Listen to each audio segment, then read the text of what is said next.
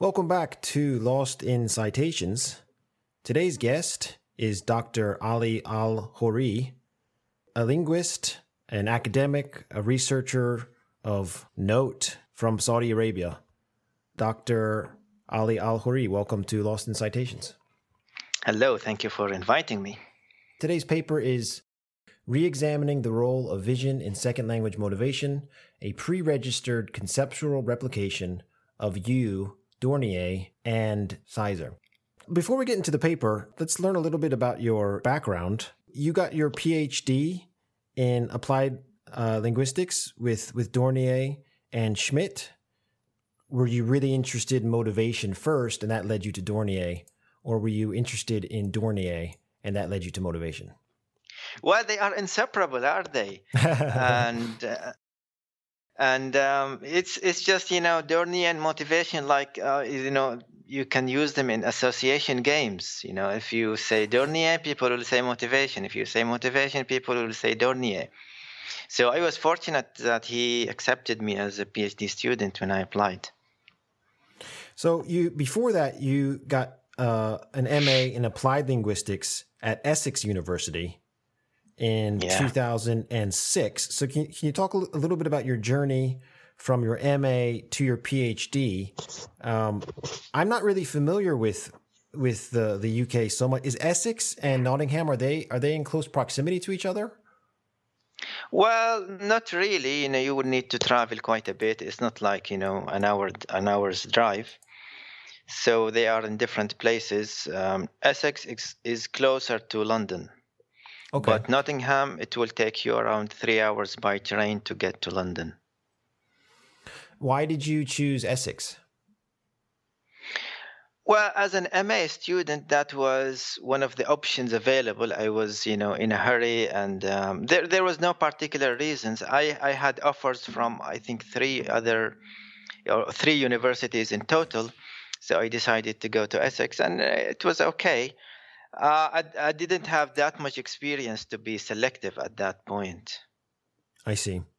And how soon after did you start your PhD? That is a funny story.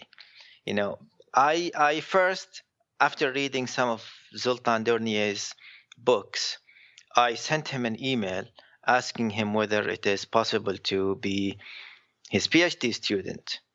So he replied to me the other day saying, sorry, I have too many students. I cannot take more students. I need, at least 3 more years before I have a vacancy. Whoa. 1 year afterwards, I sent him a reply saying, so is there any updates? I've been waiting for 1 year.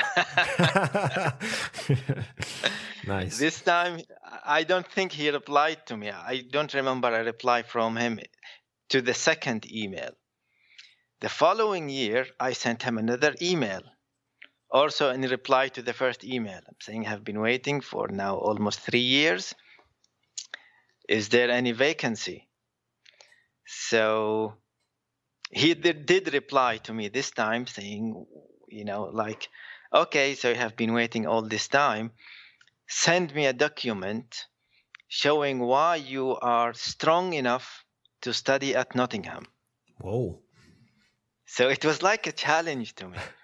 Now, at this time, I wasn't just sitting, watching YouTube and TV. I was doing research. I was reading his books and his articles because I was really interested in this subject. So I wrote him a long document saying what books of his I read, the papers I read, and showed him a paper that I wrote on my own and collected my own data from my institution, saying this is the paper that I did during the time I was waiting for you. So he was impressed and he decided to accept me. How many PhD students does he have at a given time? Well, maybe I think 6, in total, something around that number.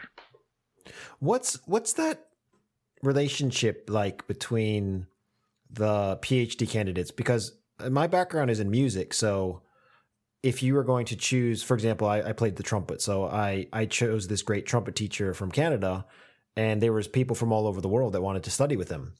And then, he was the link between us, of course, but then we all kind of became friends. Is it a similar sort of situation? Do you often meet together as a group, or is everyone kind of doing their own thing and just meeting with him one-on-one during their own schedules? We do meet with him one-on-one, but we also have a reading group for the motivation students studying with him. He is not involved in this reading group. It's for the students only. And we have a nickname for it. We call it the Motivation Gang. And it includes some of the students that have graduated, including Phil Hiver and Zana Ibrahim and some of the other folks, Christine Muir and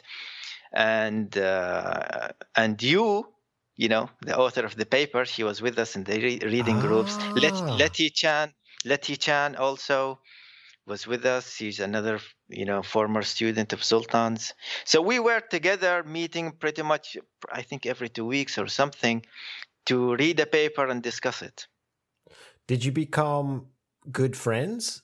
I know you. I think I might know the answer. But was it a process where you became sort of close with this group quite quickly? Did this evolve over time? Because you've done publications with Phil Hiver, and I know that Christine. So how did that relationship evolve? Sorry. We are still in touch. We have now a WhatsApp group, and you won't believe the name of this group. It's the Zoltis. I'm going to post the link to this podcast to that group, and let's see how they react. Oh, that's great. That's really funny. So during this group, what kind of papers did you read? Was it, you're not just reading Dornier, you're reading other papers too, right? Yeah, definitely. We're reading, the latest thing appearing, and motivation particularly. And, we pick a paper, we read it at home, and then we meet and discuss the design, the analysis, the conclusions, and, other things, just general open discussion about it. Was there any sort of competitive aspect to this group? Because, like you said, it was hard to get in. Dornier is synonymous with motivation. Essentially, if you are a PhD student of Dornier, you have a bright future in academia. When you got into this group, did you feel a bit of competition? Was it like a healthy competition, or it seems like all these people seem quite nice. So. But from the outside looking in, a competitive atmosphere to get into that small group. I was just wondering about that dynamic. No, the short answer is no. There wasn't any actually competition because we were students, so it was really too early to decide to fight with each other, and early. We were and we were doing research on different areas anyway. So we weren't doing really narrow, Phil Hiver, for example, is interested in complexity theory more. I was doing research at that time on implicit attitudes. Christine was and Zana Ibrahim was doing research on DMCs, directed motivational currents. Letty Chan and Julia, you were doing research on vision. So we were, all over the place. We didn't have, very, very narrowly close to each other.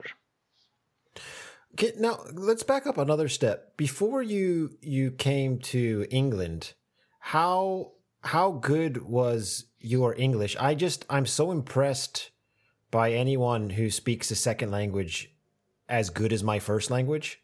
Like, I'm stumbling and bumbling all over the place. And this is, my first language. I don't think, I'm studying Japanese now. I don't think I could ever do an interview like this in Japanese. Maybe that's a goal for my future self in 20 years from now. It's really hard to imagine how was your, your language journey bringing you, to England and then doing your PhD all in English? What was that like when you were living overseas and you were living over there? Did you have time to speak, Arabic or, because I struggle with that here in Japan. Sometimes I want to speak English, but then I feel like, oh, I need to speak Japanese all the time to get better at my Japanese. What was that like? It sounds like there was other people in your same situation. You said Leti-chan, that's a Japanese person, I'm assuming. So yes. She's Chinese. Chinese, okay. Yeah. Oh, Leti-chan. Okay, so chan in Japanese is like is almost like a nickname for a girl. So that's why I thought I heard that. So what was that like? Going through, because doing an MA and a PhD is difficult enough, but doing it in a foreign country and all that stuff, what was that like for you? I have bad news for you. If you are not very good in your first language, you will struggle in your second language. Oh no, that's why. I mean, this is not scientific. This is just my own experience only. And because I think, the first language feeds into the second language. I think there is a connection. It's not my research area, but just my own experience as a learner of English. And I think, languages are in the end connected in the brain. If you are good in one, then this will help you become good in the other one. So you didn't have any sort of issues with like missing speaking Arabic or anything like that, or feeling like I need to read because I have to read in English all the time. I wish I could just read something for fun in Arabic, or like how did you? Because I feel like I really struggle with that. Like I almost feel guilty if I watch a movie in English because I'll say, oh, I need to get better at my Japanese. I'm constantly worried about getting better at Japanese because it's just not good enough. Learning a language is really incremental. According to some estimates, you need like 7 or 8 years of constant immersion and exposure to the language before you can become fluent. So doing some practice for a couple of days or a couple of weeks is not going to have a noticeable impact. There might be an impact, but it's so subtle that you don't experience it or you don't feel it. And then you become discouraged saying, I've been trying, I have been reading novels, but nothing has changed. But actually there is a change, but you may not notice it in the short term. So it's just a matter of practice. It's, the way I see language learning, it's a skill. You develop it just like you develop your football skills or your swimming skills, or in your case, your music skills, right? It just needs practice. And with more practice, practice makes perfect. That's actually the secret recipe that everybody knows.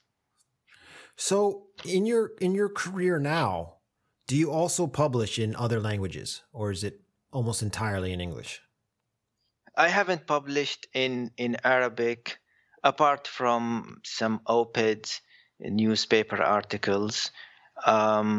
If I do publish in Arabic, I don't expect it to be a lot, but I may, do some translation work here and there. I may publish, 1 or 2 Arabic journal articles here and there, but I don't expect it to be something, I would like to focus more on English, because when you publish in English, it's a global language and you will have a lot wider audience than if you publish in another language. Well, I follow you on Twitter, and most of your tweets are in Arabic. I noticed that, which I thought was cool. That's true, but if you go to my Facebook, you will see that it's all exclusively in English. That because of the guys in Twitter are different from the guys in Facebook, and I'm talking with them in the end, right? I'm not talking, in the void. So most of the people I talk with on Twitter are Arabic speakers. So I speak I tweet in Arabic, but on Facebook it's in English. So I will post all the links to the different ways people can get in touch with you on the show notes, and people can follow you in lots of in lots of different ways, which is great.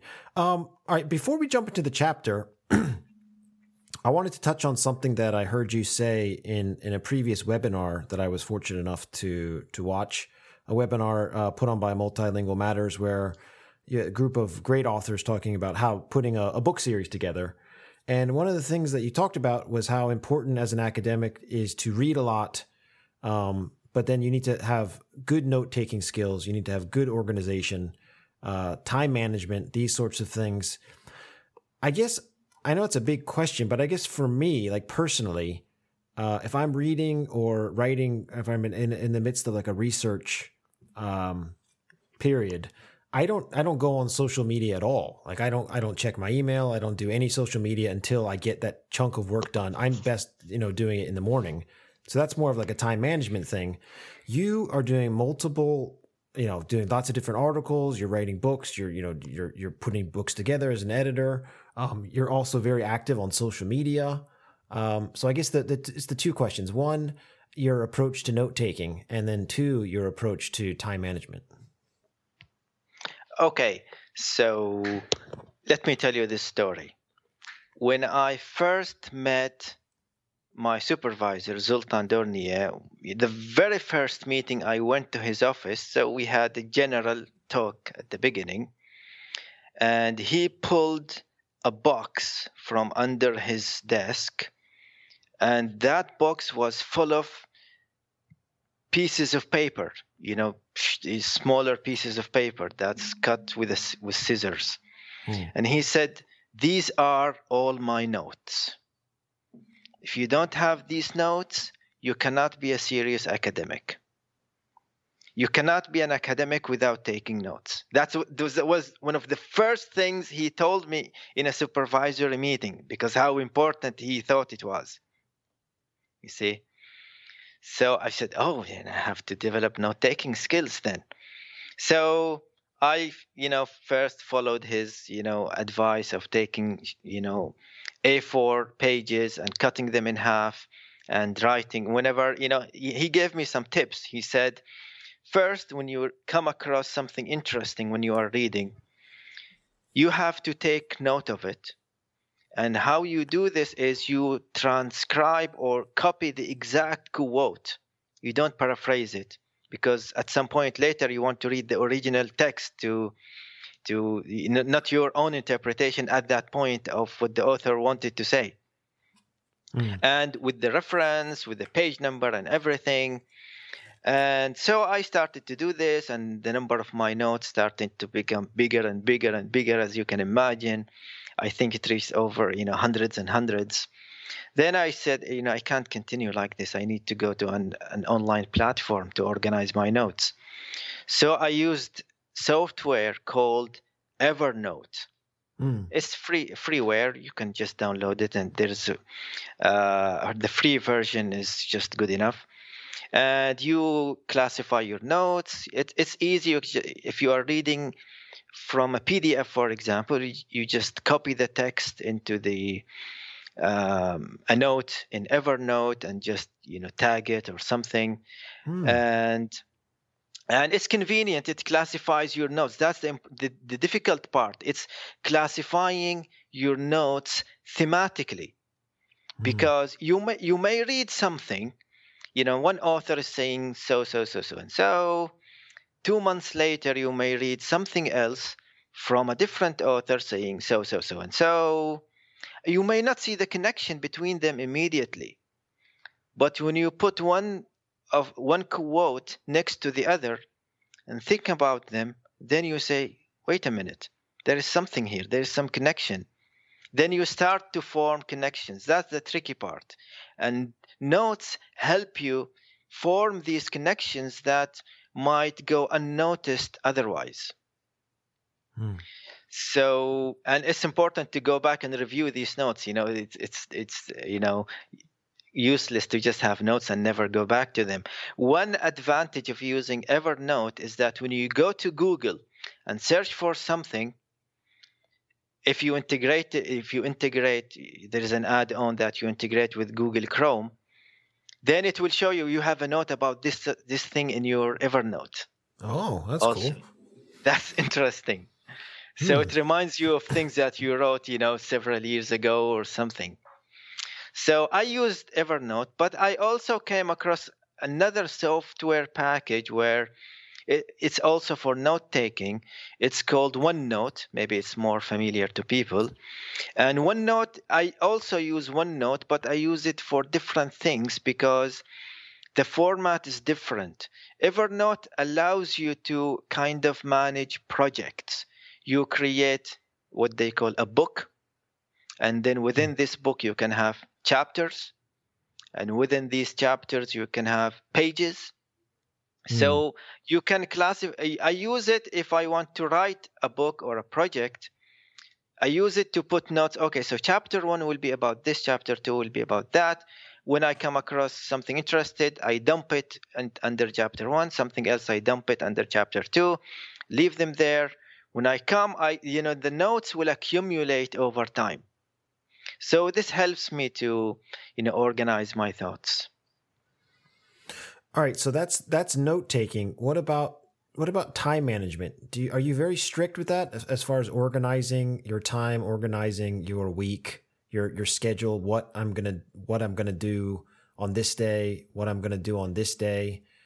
Because I mean, just looking at your the production of works again, like I mentioned, there's so many different types of projects you're working on. They're all going on simultaneously, and then you have the lags with the publishing lags, but who knows? At one point you might have had 10 things going on at once. I have no idea. How do you keep it all straight in your head?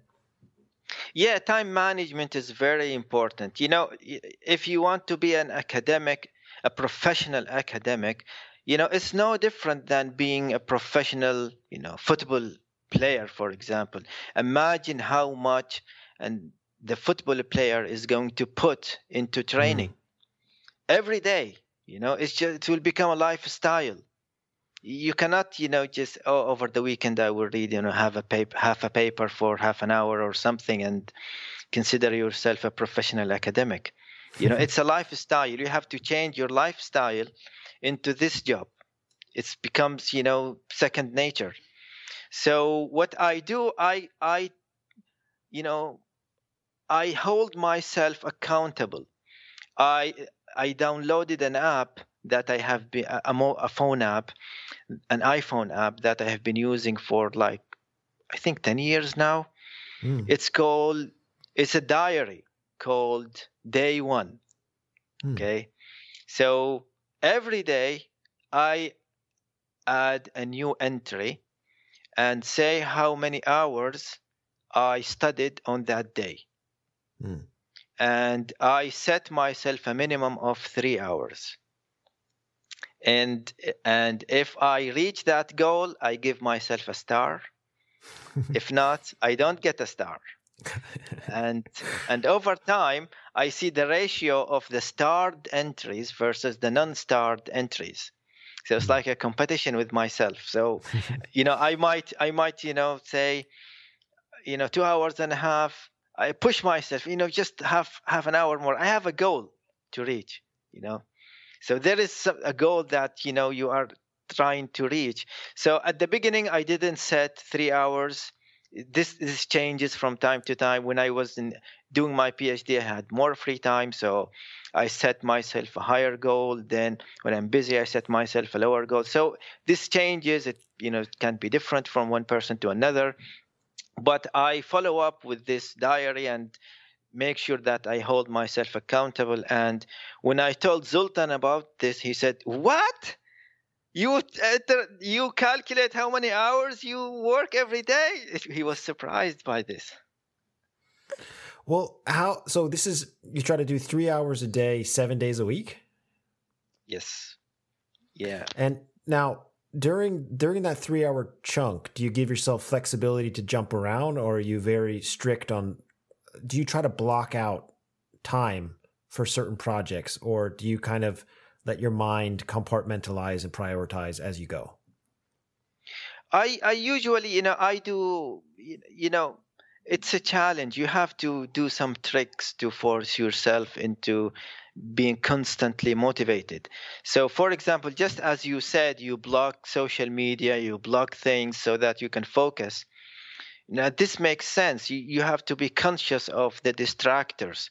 So, for example, in my office at work, the internet connection has some weird quirk in it. When you go to work in the morning in my office and try to connect to the internet, it will tell you that there is no internet connection. And the only way you can get the internet connection back, I don't know why they have this weird thing. You have to open Microsoft Explorer, that very old browser, and then go to Google, not any other website. If you go to bing.com, it will say no internet connection. You go to Google. Once you open Google, the internet will reconnect. I don't know why. It's just like this. Maybe they set it like this so that at the end of the working day, the internet disconnects unless somebody wants to connect it. They connect it manually. I don't know why. So what I do, I took advantage of this quirk. When I go to the office in the morning, I don't connect the internet because I don't want to go into that rabbit hole of checking Twitter and checking Facebook and checking WhatsApp and checking this. Every now and then there is a new message and there is a new notification and then there is that. So I don't just focus on I even try to avoid opening emails because emails can be draining. Yeah. Email after email after email, and then in the blink of an eye, it's half an hour gone. And then what comes after this half an hour is that your energy is drained. You should have, put this energy into reading or into writing something. So there is a cost to this email also, the energy spent on it. So I try to avoid these distractors and just focus on my work. And then when it's time for a break or something, then I connect the internet. Do you have a long commute to your work? No, just 15 minutes or something. Because there's this book, you might have heard of it. It's called How to Write a Lot. And the author of the book recommends the best thing for him is he doesn't even get out of his pajamas. So he'll wake up in the morning and go straight to the computer and, no internet, but reading and writing for 2 hours. Interesting. And I've taken that to heart, especially in the era of COVID. So I'm wearing my pajamas for like 4 hours every morning. It's great. But I have like no distractions because even like a commute, you might, someone might cut you off in traffic. You get like, I'm kind of touching on the point with energy. It's not just time, but it is energy, right? If you start wasting energy, I feel like I need like the freshest of fresh brain to get good work done. And then at a certain point, you're kind of, you need a break, right? Yeah, true. But if your commute is short, that's not really a big deal. You don't need to take the pajama routine to heart. Yeah.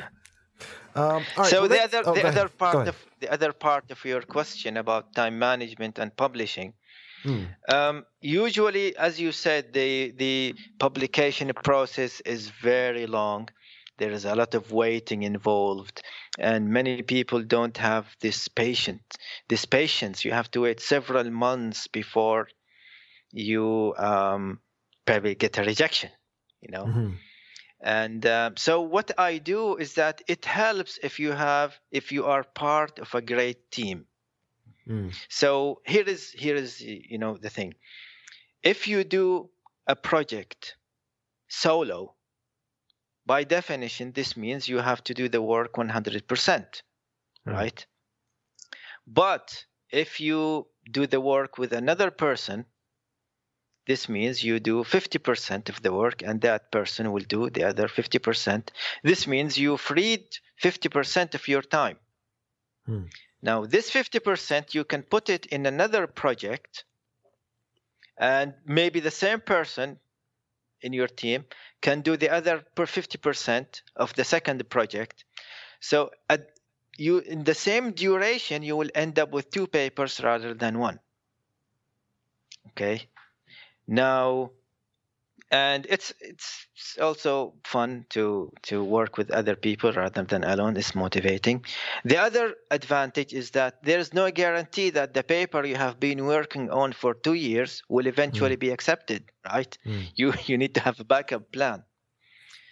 And if we extend this logic further, if you have a team say of 3 or 4 people, instead of doing 50% of the work, you do 20% of the work in this project, and 20% of the work in the second project, and 20% in the third project, and so on.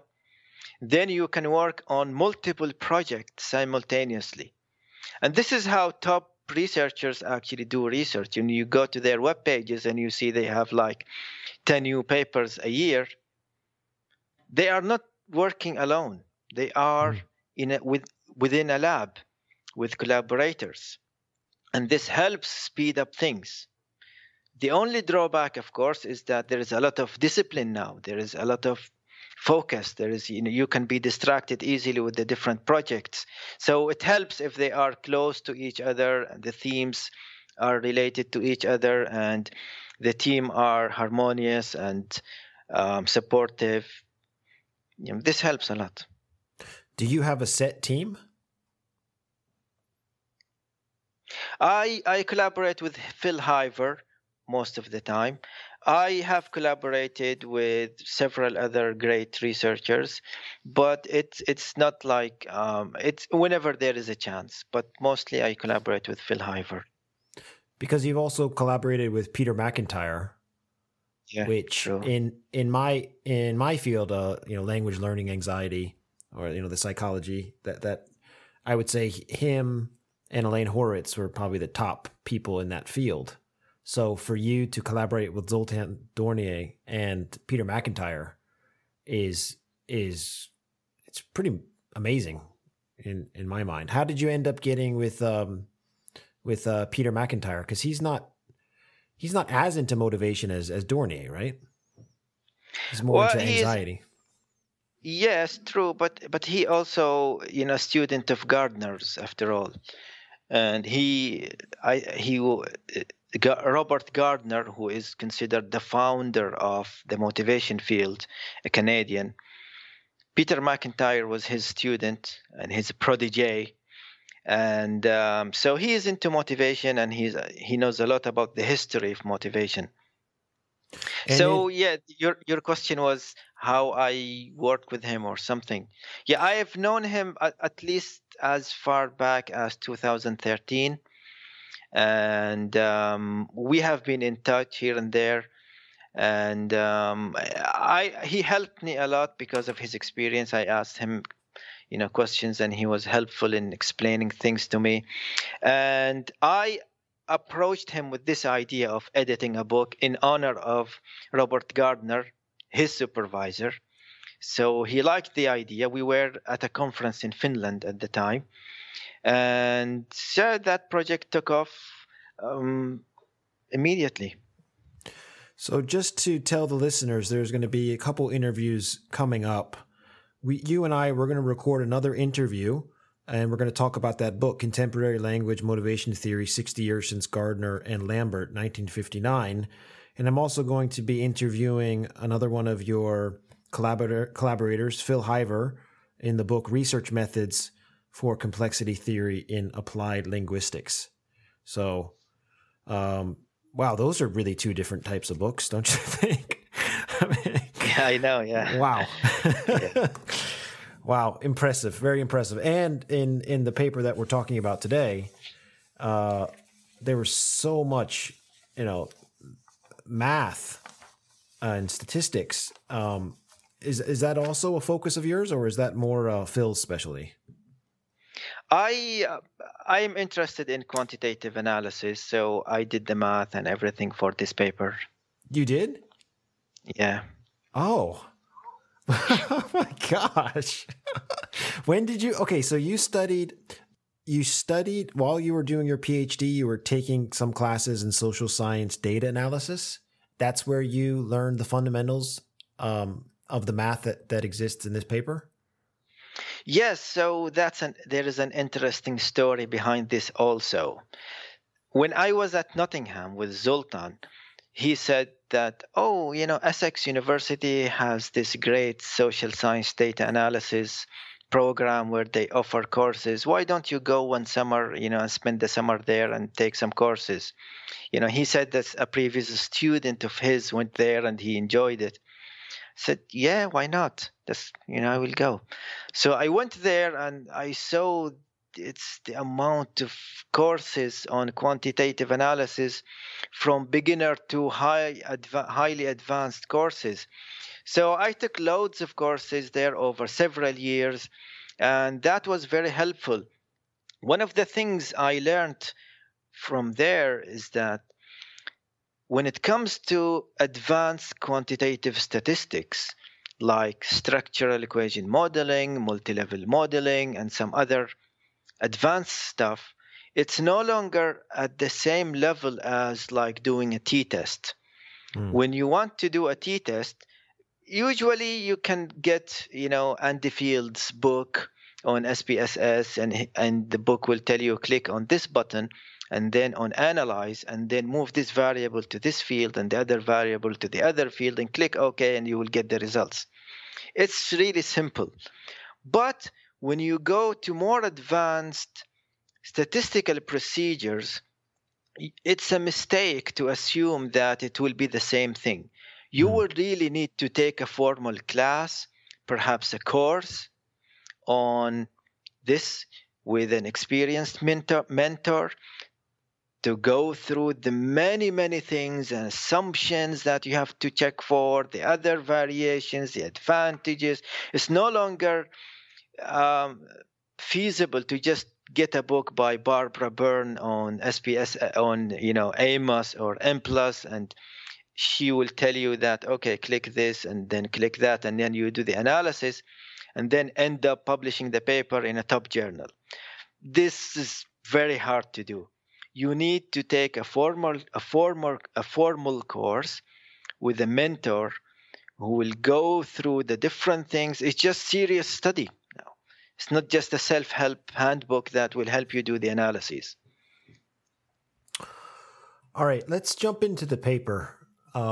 Re-examining the role of vision in second language motivation, a pre-registered conceptual replication of Yu, Dornier, and Sizer. Okay, so I guess let's start with why you chose to replicate the Yu et al. Study. First, Julia Yu, the first author, was with us, a PhD student at Nottingham. The third author, Kata Shizer, was also a student of Zoltan's, but she graduated much earlier than us. So we are all the same team, Phil and I, and the two authors of the initial paper, the original paper, and Zoltan, we are all from the same team. And this paper appeared in 2000, I think 15 or something. And at that time, we were at Nottingham. And, we read that paper as part of that reading group that we used to have. And I noticed, some things about the analyses that could be improved. And Phil and I sat together and said, okay, why don't we do a replication of this study? Because at that time, there was news about the replication crisis in psychology and the importance of replication and all other, these methodological innovations and the failed replications in psychology. So he said, it will be fun. Let's do this study, while we are doing our PhD on different topics. It will be fun. So Phil Hiver at that time was a part-time PhD student with us, and he was based in Korea. And he had access to all these schools and the resources to collect the data. So he said, okay, let's collect the data from Korea. And Korea happened to be just next door to China, where this study was done. Right?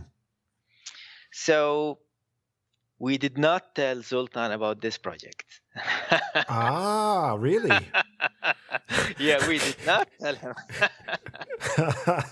I was wondering about that. Before we get into the meat of the paper, I was talking to you before we started interviewing, and I was saying you're setting such a great, you're being a great role model here, where you're highlighting the need for replication and how important it is, and you're highlighting the need to pre-register your research for purposes of research ethics, and you're also highlighting that look, replication is not necessarily an attack. And then I was telling you before that, now this can give other people courage to replicate other people's works, because they can say, look, if Ali can replicate his PhD advisor, who happens to be Dornier, who happens to be the king of motivation, then anyone should have the courage to replicate anybody's work if it's done the right way. Wouldn't you say? Yeah, definitely. So we but just don't tell them. Well, first, the reason why we didn't feel that we had to get first permission to do this study, and because the ethics were cleared from Phil Hyver's institution in Korea. Right. Okay. So Nottingham was not involved in this. And second, we didn't feel that we needed permission from the authors of any study to replicate that study, right? Yeah, that makes sense. We didn't feel that we needed to consult the author on anything, because the paper is there. We go and follow the procedure they followed, and we see whether we get the same results or not. That should be the ideal situation, because if you pick a paper, the authors might happen to be deceased. Does this mean that that's it? We give up, the authors are deceased, so forget about it? No, this shouldn't be like this. The paper should be an independent document that there is a method section, there is an instrument section, there is a data analysis section, and these should be detailed, and you just go, and it allows you more or less to replicate this study. In many cases, this is not enough. The information in the paper is not enough. This is a problem, but this happens. So we did this study, and then I was at AAAL conference, and it was in the United States. After we did this study and we pre-registered it, and I met the editor of Language Learning, Pavel, and I told him that, I took him on a side and said, you published a paper in Language Learning by our supervisor, and we have a replication of it. Since you published the first paper, would you consider a replication of it? He said, yeah, why not? We published the first paper, we would consider the second, a replication of it. And then we told him that it's pre-registered, and that piqued his interest, because, pre-registered studies have, like this kind of, prestige to pre-registration, because, you promise, basically pre-registration means you promise the readers that you will do the analysis in a pre-specified way. I love this. And yes. And yeah, so he liked the idea. And then after we wrote up the paper, we submitted it. There were 5 reviewers, plus the 2 editors handling the paper. And we received loads of feedback. Very helpful feedback. Without this feedback, the paper wouldn't have been like this. If you compare the final version published in the paper, in the journal, with the first draft that we wrote, it's completely different, the level. But we took the feedback seriously. It's, when you get feedback from reviewers, it's, free feedback, first from experts. Second, it's, the reviewers want to help you improve the paper, and the editors want to help you. So we took that feedback seriously. We incorporated it, and we wrote, and it went through like 4 rounds of revision, I think, or something like that. And in each round, we had to write an extended author response explaining how we responded to each point raised by the reviewers and by the editors. So we had to copy and paste each comment and write our reply to it. Can you talk a little bit about registered reports in the paper for people that are reading along? On page 89, you talk about one valuable initiative in this regard is registered reports housed at Language Learning, where essentially if you pre-register your analysis or you submit the registered report, you can get an in-principle acceptance before your data collection? I've never heard of this before. Is this only at Language Learning? Okay, so there are two things that can be confusing at first. Okay. There is pre-registration. This is one thing. And there is registered reports. They look similar, but there are subtle differences. Pre-registration simply means you go to a website online. There are some websites specified for this purpose, like OSF, the Open Science Framework. This is the most popular one. There is another website called As Predicted. We know the implication here is whether your results are as predicted really, or did you change your mind through, during the process. And for this, it's up to you. You go, you create a free account, you explain, there will be questions. It's a guided form that you fill in. They will ask you about the sample size you plan, why you decided to get this sample size, and how you are going to handle missing data, how are you going to handle non-normality if you have it, and other assumptions, how you are going to do the analysis, what test are you going to use, is there any post-hoc analysis. You just answer these questions, and then you click submit. Then you will have a time-stamped pre-registered protocols before you collect your data. You registered December 22nd, 2016 on OSF. And I see that. And you were able to include that in the paper. Yes. So this almost should be required, shouldn't it? Why is this the minority? Shouldn't we all be doing this? Now, there have been a few journals that have made this a requirement. So there is one journal in politics that has made this a requirement. They said experiments specifically. If you are conducting an experiment, we will not consider your submission if it is not pre-registered. That's great. And there has been some people for and against voicing their opinions on social media. Some people are concerned that, this will discourage exploratory activities and other things. So some people raised concern, some people were happy about it. For me, I think it makes sense. If you are willing to put all this effort to do an experiment, so you will think about your participants, you will think about the assignment to different groups, you will think about the treatments you will give to them, you will think about the instruments, you will think about how you will measure your outcome variables. And when it comes to the analysis, you stop. Why don't you complete, your planning, right? It's a whole package.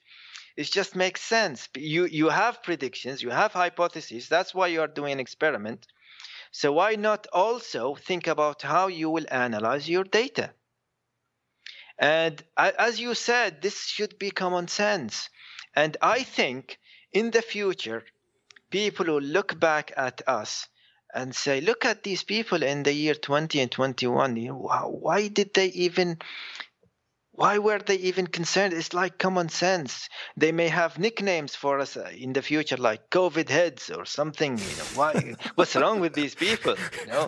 It's just so common sense. Why do you have to debate this?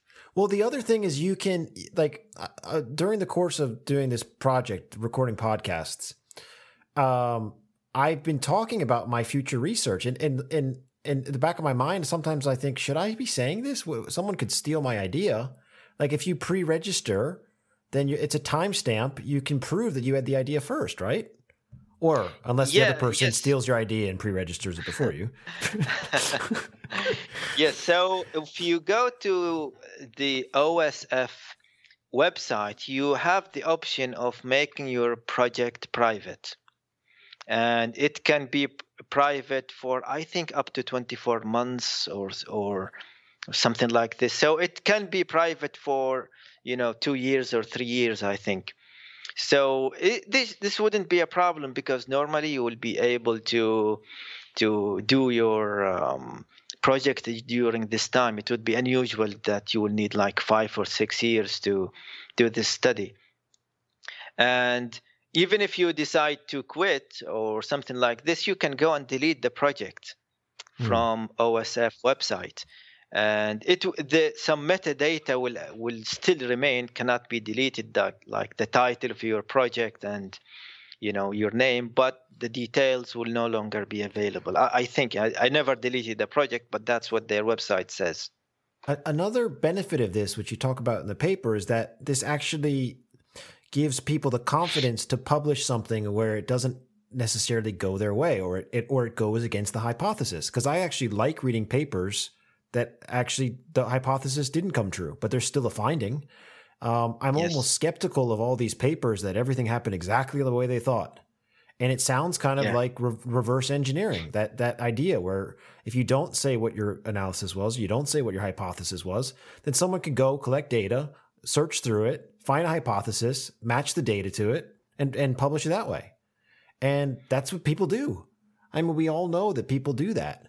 And when you read a paper, and it's almost unfair to people that are doing it the right way, because I'm almost skeptical when I read a paper that everything went the right way. It just doesn't make sense to me. That's a drawback of not pre-registering, I guess. Yeah, everybody can claim that they thought of this hypothesis before the fact, right? And people don't necessarily have to be intentionally lying, because your intentions and what you want to do can change over time while working on your data, because you might work on it for several months, right? And what you were thinking of in the first month might change in the course of this study. So writing it down and committing to it is good practice. Do you pre-register? Is this something that you do for everything that you do? I don't. I have like 4-5 pre-registered projects, but I don't do it for everything. If I do a study, an initial study, I want to test the waters. I want to see how things go. I'm not making grand claims now. I just want to do a study, and I'm planning to make this study a first in a series of studies. So, and this is now pre-registration is not easy. That's one of the problems, because you have to think in an abstract way how you will analyze your data when it comes, and you to anticipate the difficulties that you will come in your data. It's not easy because it's abstract. You don't have data in front of you. It will help if you have some fictitious data and you play around with it. But if you have a pilot study or an initial study that you did not pre-register and you have the results, you have, the level of abstraction goes down a bit, and you can, anticipate how you will need to analyze your data, how you'll go about doing that. So, you don't have to feel compelled to pre-register every single thing you want to do. It's once you are ready to make a grand claim, then it's time for pre-registration, especially if you are making a small-scale study, you want to, test things, you are not sure. It's good to explore. It's always good. Do some exploratory studies. But for like a PhD student, like myself, this pre-registration process is something you have to do before you can even be approved to collect data. So if you get used to this cycle, it would make sense that you could continue to to sort of weave this into your routine of preparing for research, data collection? I'm really excited about this. I never thought about pre-registering before. And you kind of talk about this in the paper, that replications are very rare in linguistics. And you made the point in the paper, like, look, this is not an attack. I got to be honest. If I do a research study, I actually want someone to replicate it. I want them to replicate it and see if they got the same results as me. I don't know why. I would be honored. And then the more people that replicate it, and if it keeps coming back, then it becomes a law, right? Isn't that what science is? Why is this strange? Yeah. Yes, true. Then, like, people, if they can make me have, they can prove that I created a law. Isn't that the most exciting thing that any of us could do? If we find a law? Yeah, I mean, laws in social sciences are hard to come by, but to find a robust finding, that's what, everybody is looking for. And definitely, yes. And if it's, criticizing or failing to replicate a study or a finding that you did should not be seen as an attack at your person. Like, it's at the study.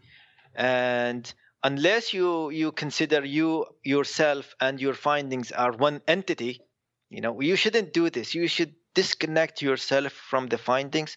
Try to be as objective as you can. I did this study in this way, and the results suggest that there is this pattern.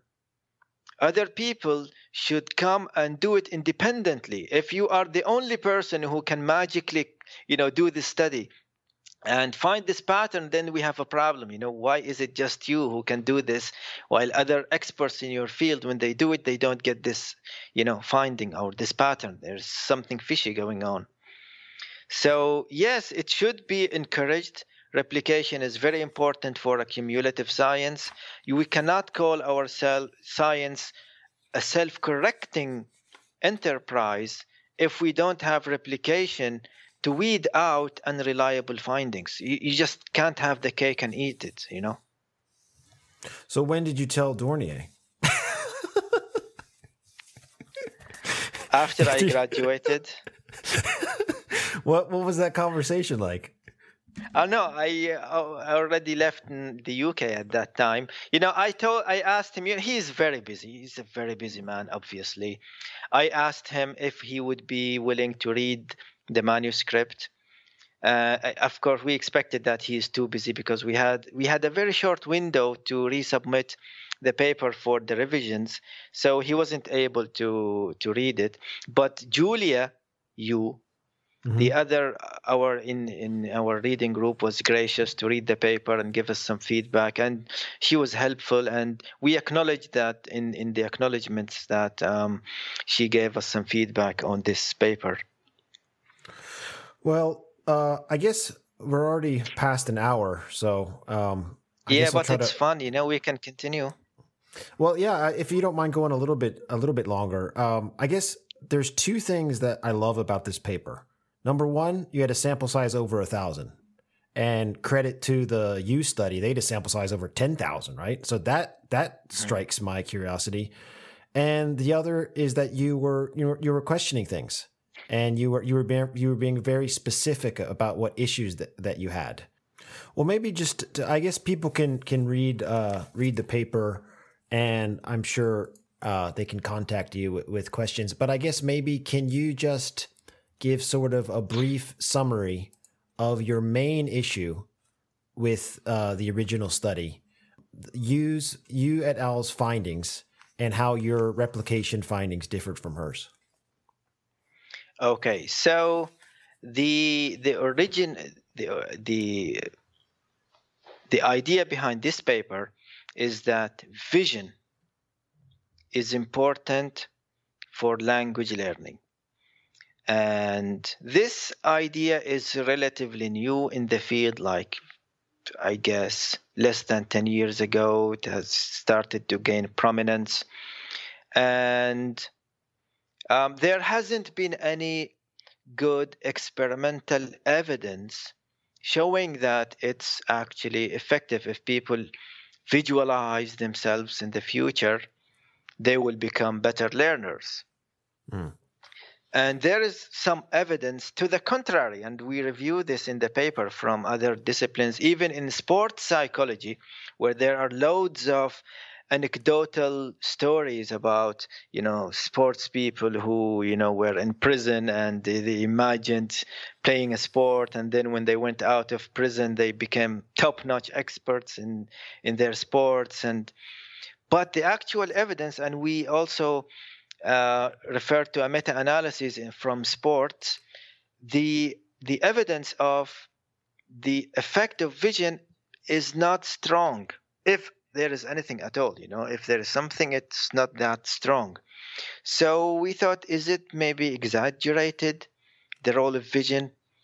And it has become a fundamental idea in modern motivation theory. Everybody is talking about vision. So we thought, okay, so that's an interesting study to replicate and see to what extent that vision contributes to language learning. So we did this study using structural equation modeling. And as we explain in the paper, the advantage of structural equation modeling is not like to find something significant. It's modeling. It means you have like 5 or 6 variables, and you model the causal relationships between or among these variables. And so the idea is not to find something significant or not, just like you do a t-test or a correlation or regression. It's whether your model fits the data or not. If it does not fit the data, it's a confirmatory approach. If it does not fit the data, that is, you do not trim the model, you do not delete non-significant paths, you do not do other stuff. If you do this, you can do this, but this becomes now exploratory. It's no longer confirmatory. You can always play around with the model. You can play, add things here and there, add paths, look at something called the modification indices that the software, because the software usually tells you that if you add this link between this variable and that variable, it will improve the fit. So you add that link. And then you redo the analysis and look at the results, and then the modification indices will say, if you also add this link from this variable to that variable, you will improve the model fit. And so you add these based on ad hoc calculations by the software. There's no theory behind them. You can imagine a theory post hoc, but that's no longer confirmatory now. So one of the points that we argue in the paper, and we cite people arguing the same, is that you should not delete non-significant links from your model. You have this model beforehand. You say that these 3 variables will predict this variable, and then in turn, this variable will predict the other variable, and test the data and present it as it is. We want to see the results. As a second step, then you can play around with the model. That's okay. People will know that this is the results of the confirmatory step, and this is the results of the exploratory step. And so the biggest change, you talk about in the paper, there's 3 types of replications, and you chose the conceptual replication. You were looking at the intended effort scale from the U study. And when you started this replication, is that the main thing that you noticed before you embarked on this replication? Is that the thing that kind of like struck you might be a little bit off or a little bit different than what you thought? Yeah, I have always had concerns about the emphasis on the intended effort. So basically what we are, the main dependent variable used in the literature is the intended effort, as if, people who report high intended effort, these are the perfect learners. We want everybody to report high intended effort. But very little attention has been paid to whether this intended effort scale is actually meaningful. what is the advantage of a student who reports high intended effort versus a student who does not? And I have a meta-analysis in 2018, and I found that the association between intended effort and actual achievement is very small, like 0.2 or something. It's not that strong. And if anything, it might, one of the other problems in the literature is the possibility of confounds. And in statistics, a confound means that there is an unknown third variable that is influencing the results and you don't know about it. Like, for example, your proficiency. Let's imagine that we do a study and we don't control for proficiency, and we see that there is a relationship between intended effort and achievement. Maybe we see that it's very small. We don't know why it's small. But when we add proficiency, this is a hypothetical situation, we might find that actually people who have low proficiency are the ones that will report high intended effort because they need to pass, right? We don't know these dynamics because we are not aware of this third variable, which is, causing, confounding the results. And then the other thing you found was there was an overlap in language within the scales, which was a great thing to pick up on, especially if people are reporting in a second language, right? Were these translated into Korean, or were they doing this in English? It was translated into Korean. See, I worry about that as well. I think you have to be careful about that. For me, reading this paper, those were like the three main weaknesses you saw in the U study: the overlapping in language, the way they analyzed their data, and the use of the intended effort scale. Can you or Phil claim which of those, or was this sort of a collaborative thing? Which of you thought of those three, or did you think of those at the same time? It was collaborative work. We worked on it together. But to answer your question regarding the discriminant validity of the different scales, this is a problem we have in the field. Now, we have all these scales that have different names, but their content is overlapping. You see, and now, and are they really separate constructs, or are they the same thing? This is a problem, especially when your participants are young students, like young adults or secondary school learners. Now, are these students really capable of making these subtle distinctions that we are hypothesizing, or not? Maybe not. They are just, I agree, strongly agree, that's it. We don't know. Maybe they don't make these subtle distinctions that we think they do. And this needs a lot of psychometric work to validate these scales and whether they are distinct or not. Because if they are not distinct, it's like saying, having a motivation scale and then having another motivation scale, but using a different name. They're saying, look, the motivation A scale predicts motivation B scale. Yeah, what did you expect? They are the same thing, pretty much the same thing. Did you expect something different, Oh, well, we could talk about this for hours, but I think I've taken up enough of your time. And also, we're going to schedule another interview where we're going to talk about the book that you did with Peter McIntyre, Contemporary Language Motivation Theory, 60 Years Since Gardner and Lambert, so people can look forward to that. And again, the paper that we discussed today was Reexamining the Role of Vision in Second Language Motivation, a Pre-Registered Conceptual Replication of Yu, Dornier, and Sizer, 2016. Another thing, I guess real quickly to end it, I like the way the paper ended. It was a very short conclusion. I wasn't expecting that because the way I was reading on the PDF, I wasn't looking ahead. I was just reading, and it was a really great read. I had to take a couple breaks, to be honest. It took me a while to get through it, because it's a good. There's a lot in there. But then when I started to get to the end, and it was a very short conclusion, I like that. There wasn't much more to say. I guess sometimes people think they have to write a really long conclusion.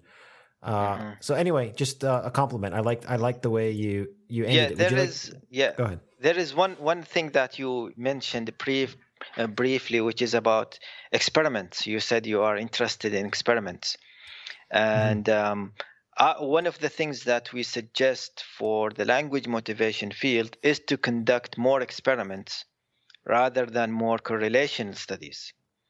Because after all, we are talking about causality here. Let's not beat about the bush. Whenever you do, some people do a correlational study and then say at the end of the paper, pedagogical implications, right? Now, once you say there is pedagogical implications, means you are deducing causality from your results. If teachers do this, they will get that, right? It's causality. It's just, not saying the words. So we encourage more research to check the causality between the variables in the motivation field, because the results can be misleading. So let me give you another hypothetical example. Let's imagine that somebody, let's go out of motivations. Maybe the picture will be clearer. Let's imagine somebody studying literature. And this student isn't interested in literature. It's a requirement. It's one of the courses that he or she has to take to graduate. It's just a compulsory course. Now, this student has no motivation to learn this course or to learn literature. But now let's imagine that this student goes into the literature class and starts learning about all these literary devices and great quotes and other things. And as this learner learns more about these things, they become more interested. Okay. Now, at this point, let's imagine that a motivation researcher comes and gives this participant a questionnaire. And they measure their motivation to learn literature. And then they measure their knowledge about literature. And they find a correlation. They say, look, motivation led to more knowledge of literature. While in fact, we know it's the opposite. Right? In this example, it was the opposite. So you can think of it as a loophole. This can be a loophole in correlational analysis. And we always hear that correlation is not causation. And because of these problems, so it's important that we do more experiments, more interventions, and not just rely on correlational research. Well, you're speaking my language, because I agree 100%. And that's all that I want to do. That's the only kind of research I want to do. So it's cool. I tend to go to a lot of conferences and I don't see a lot of research like this in the social sciences or in language or linguistics. So it's very refreshing, and I think you're doing great work. And thank you for taking on this endeavor and being a good role model for other researchers. So and thank you for coming on the show. Thank you for inviting me. If you'd like to contact the show, the best place to find out about us is our website, lostincitations.com. Here you can learn more about the background to this project and how you can get involved. Our hope is to help academics, educators, and online content producers get in contact with each other. Our email address is lostincitations@gmail.com. We also have Facebook and LinkedIn pages. Please rate and comment on the sites you use to download your podcasts. It helps us reach more potential listeners. But probably the most helpful thing you can do is, if you like our content, recommend it to a friend and let them know what we're trying to do. Thank you very much.